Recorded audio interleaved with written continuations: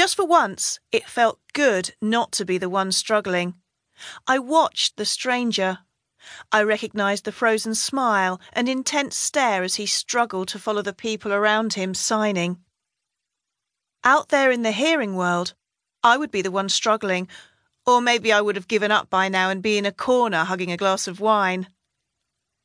I glanced over again and saw that he was slinking away from the group and making his way to the bar. He had that self-conscious stoop of a very tall person. He was very fair, awkward-looking.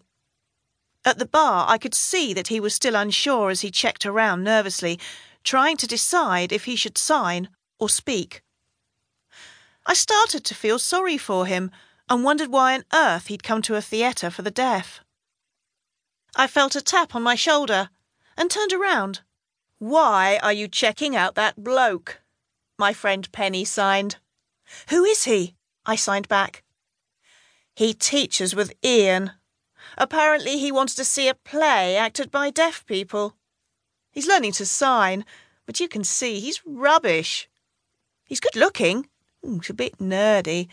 Anyway, you don't need a hearing bloke." Penny walked away. I glanced back at Ian's friend. Rather embarrassingly, he caught me looking at him, so I quickly looked away.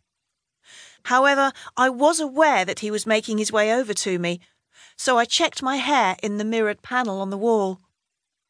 Soon he was in front of me, and I watched as he put down his pint and self-consciously signed, "Hello." I signed, "Hi," back. "Can I buy you a drink?" He tried to sign quickly and actually signed, "Brother, you drink." I nearly laughed, but seeing how earnest he looked, I stopped myself. Signing carefully for him, I replied, "No thanks," adding, "You teach with Ian?" He smiled, and this time took his time as he signed, "I've been learning to sign to help a deaf girl in my school." "Great thing to do," I replied.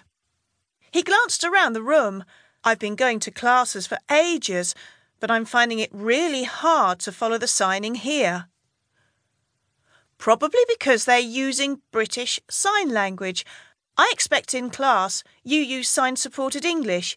You know you sign as you speak?" "That's right," signed John. "British Sign Language is different. It has its own grammar and everything. For example, we sign, 'Name you what?'" I explained. He grinned and finger-spelled John.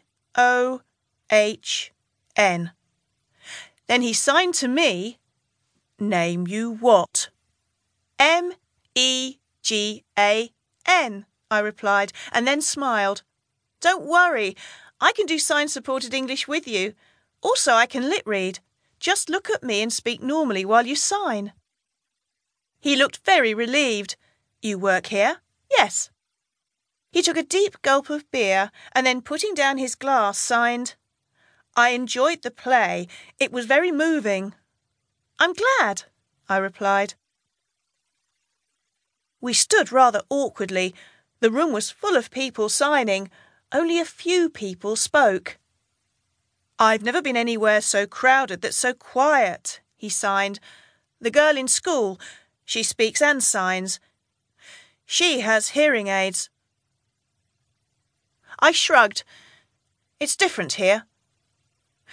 Then some seats became free. He gestured towards them and we went to sit down. "What do you teach?" I signed. He looked embarrassed.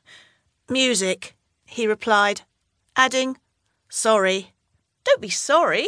I like music." "Really?" "Of course. I love clubbing, dancing. Music is more than just sounds. I love the vibrations, the lyrics, the emotions." "Wow. Do you ever go to classical concerts?" "Not really, but I'd like to. What do you play?" "Guitar, piano, and keyboard." "How clever!" "What do you do here?" he signed. "I work on costume design and do props backstage."